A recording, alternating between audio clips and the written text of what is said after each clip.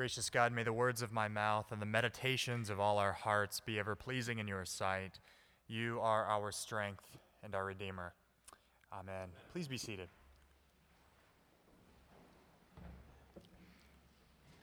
For the last few weeks, as we've encountered Jesus in the Gospels, the thought has more than once crossed my mind that Jesus might struggle holding down a full-time parish job as a priest. Just last week, he was talking about his mission to head to the cross, when his chief follower, you could say his senior warden, Peter, reached out to him expressing some hesitation and doubts about his plans. And Jesus wheels on his senior warden and says, "Get behind me, Satan." Yikes. This would never happen here. And this week, we could just imagine Jesus being a new priest and being shown around the church building, perhaps being shown the beautiful stained glass, taken on a tour, shown the wonderful pipe organ behind me, all the wonderful activities going on. And this person showing him around might ask him cheerfully, "So, Jesus, you see, we've been blessed with this wonderful edifice here that can surely bring about good in this community. What are your plans for it?" "Well, I think we should tear it down. I've got another thing in mind, and this building is just going to hold us back." "Huh?" the person says. "Huh?" we say. "Jesus, are you out of your mind?" And then the uncomfortable question gets asked. Jesus, you're not angry, are you?" For me, this gospel this morning brings up the difficult subject of anger. Jesus does appear to have some anger in the temple. And before we dive into what Jesus' anger, how it manifests, I want us to think a little bit about our own anger and how we deal with it. When you get angry, and I'm not saying if you get angry, but when you get angry, what do?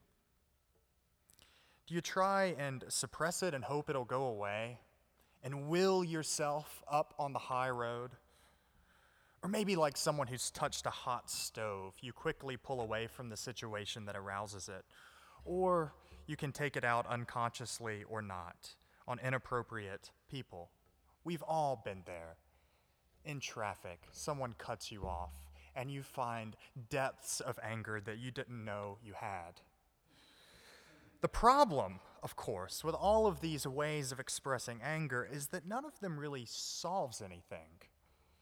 Anger turned inwards results in depression, often.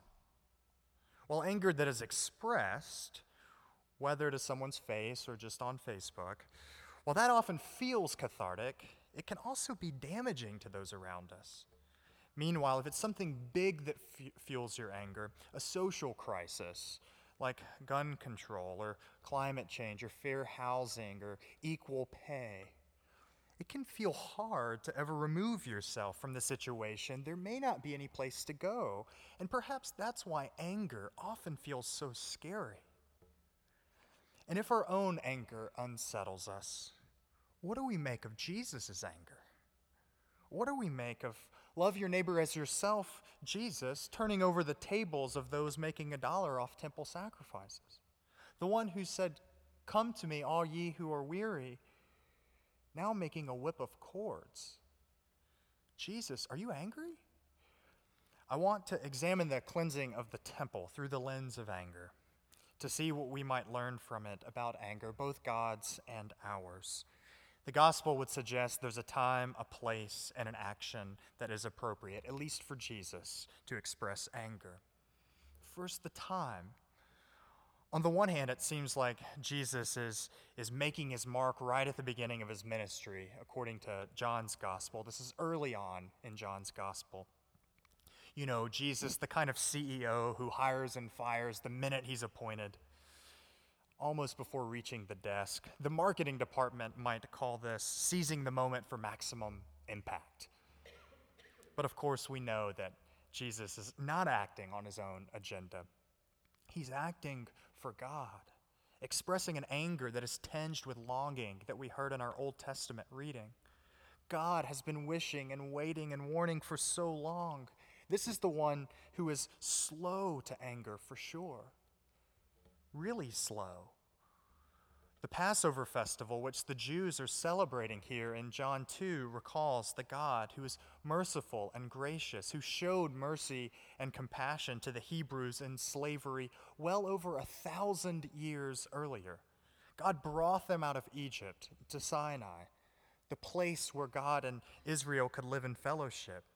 And it's only after this in the Old Testament that we begin to see anger emerge, when the precious people God has rescued live as if grace and rescue has not happened for them. On my reading, God's anger is the flip side to God's love. His passion for the world's fullness, so to speak, his abounding commitment of steadfast love to the 1,000th generation, as we read in Exodus. Anger has a time and anger has a place. In the temple at Jerusalem, this is the venue that safeguards the Ark of the Covenant, the gift and guide for living life with God. This is the house that focuses God's promise of presence with his people. But now in Jesus' day, the building is not achieving its aims and objectives. And Jesus is consumed with zeal, with passion for the house to bring about true encounter with God and real forgiveness. The temple is stuffed with commerce and busyness, and he yearns for it to reflect God's heart, open and wide and available to all, privileged and poor alike. So there's a time and a place and an action. Jesus stands in the long line of Old Testament prophets, a line of those specifically called by God to speak for God. Thus says the Lord. Of course, Jesus is so much more than a prophet, but by the presentation of his action in the temple, we're led to view him this way. He repeats the themes that so many of the prophets, Isaiah, Jeremiah, Ezekiel, Hosea, Amos, prophets before him voiced. Like many of his predecessors, he takes on his message and communicates it through both word and action. What might Jesus' expression of God's righteous anger teach us about our own appropriate expression of anger? So often, for me, anger involves an outburst. At the wrong time, in the wrong place, and in the wrong way. It draws that look. I hope to suggest that there may be a time and a place for acting out of anger which is appropriate and even fruitful and even God-given. Our own emotions of anger will need some sifting and sorting, though, accompanied by a generous dose of prayer. To recognize the misplaced anger, to deal with the guilty anger, and then to sit patiently and gently with the righteous anger that remains after the dross is burned away. Now, to sit with is not to simmer like a pan with a lid on it that rattles as the steam seeps out. Rather, perhaps it's to gently acknowledge it, to bring it into God's presence, in honesty to lay it before God and see what comes back. If this anger is godly, that is, does it in some way reflect God's heart for the world? If God's anger is the fire of his love, we might ask ourselves if our anger is springing from a place of steadfast love, from a consistent longing for constructive change, for the fullness of God's kingdom on earth. After biding the time, what then may be the place for anger, the patient, constructive, loving kind of anger? Jesus chose the strategic place for expressing and communicating it. He knew what he was doing in John 2. The temple is the religious headquarters where the powers that be hold their grip in Jerusalem.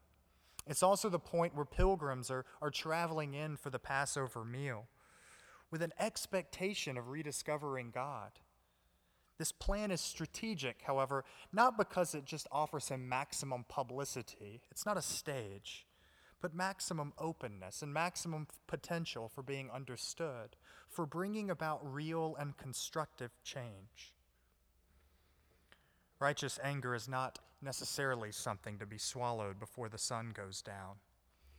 Rather, and this is the strange thing where I've been working this entire sermon, it may be a gift. Anger may be a gift from God, God's holy passion coming alive through you to be used and voiced and stewarded and acted on. Anything but not stuffed down. We all have different gifts, and we don't normally think of anger belonging in the gifts of the body. But maybe it should. And if this is your gift, then it seems likely to be a feature of your calling to serve God, one way in which you're called to reflect the fire of God's love in the world. And the challenge for us, and this is no small challenge, is whether we can welcome this kind of righteous anger in the church. We won't all be called to this ministry. We certainly won't all find it comfortable. But we are called to be the body of Christ, the very temple which is the meeting place for God and the world. And maybe there's a call for us in there. Maybe this morning we bring our anger forward. We can bring it to communion with us. We can offer it to God as a way to say, all right, God, what are we going to do with this? Do you want to heal this? Or is this something you intend to use for the healing of the world? And if, or should I say when, you find yourself with the gift of righteous anger, it may be that you need to seek the time and find the place where it might turn to action for change, the holy fire of God's love, ushering God's kingdom of peace and justice. Amen.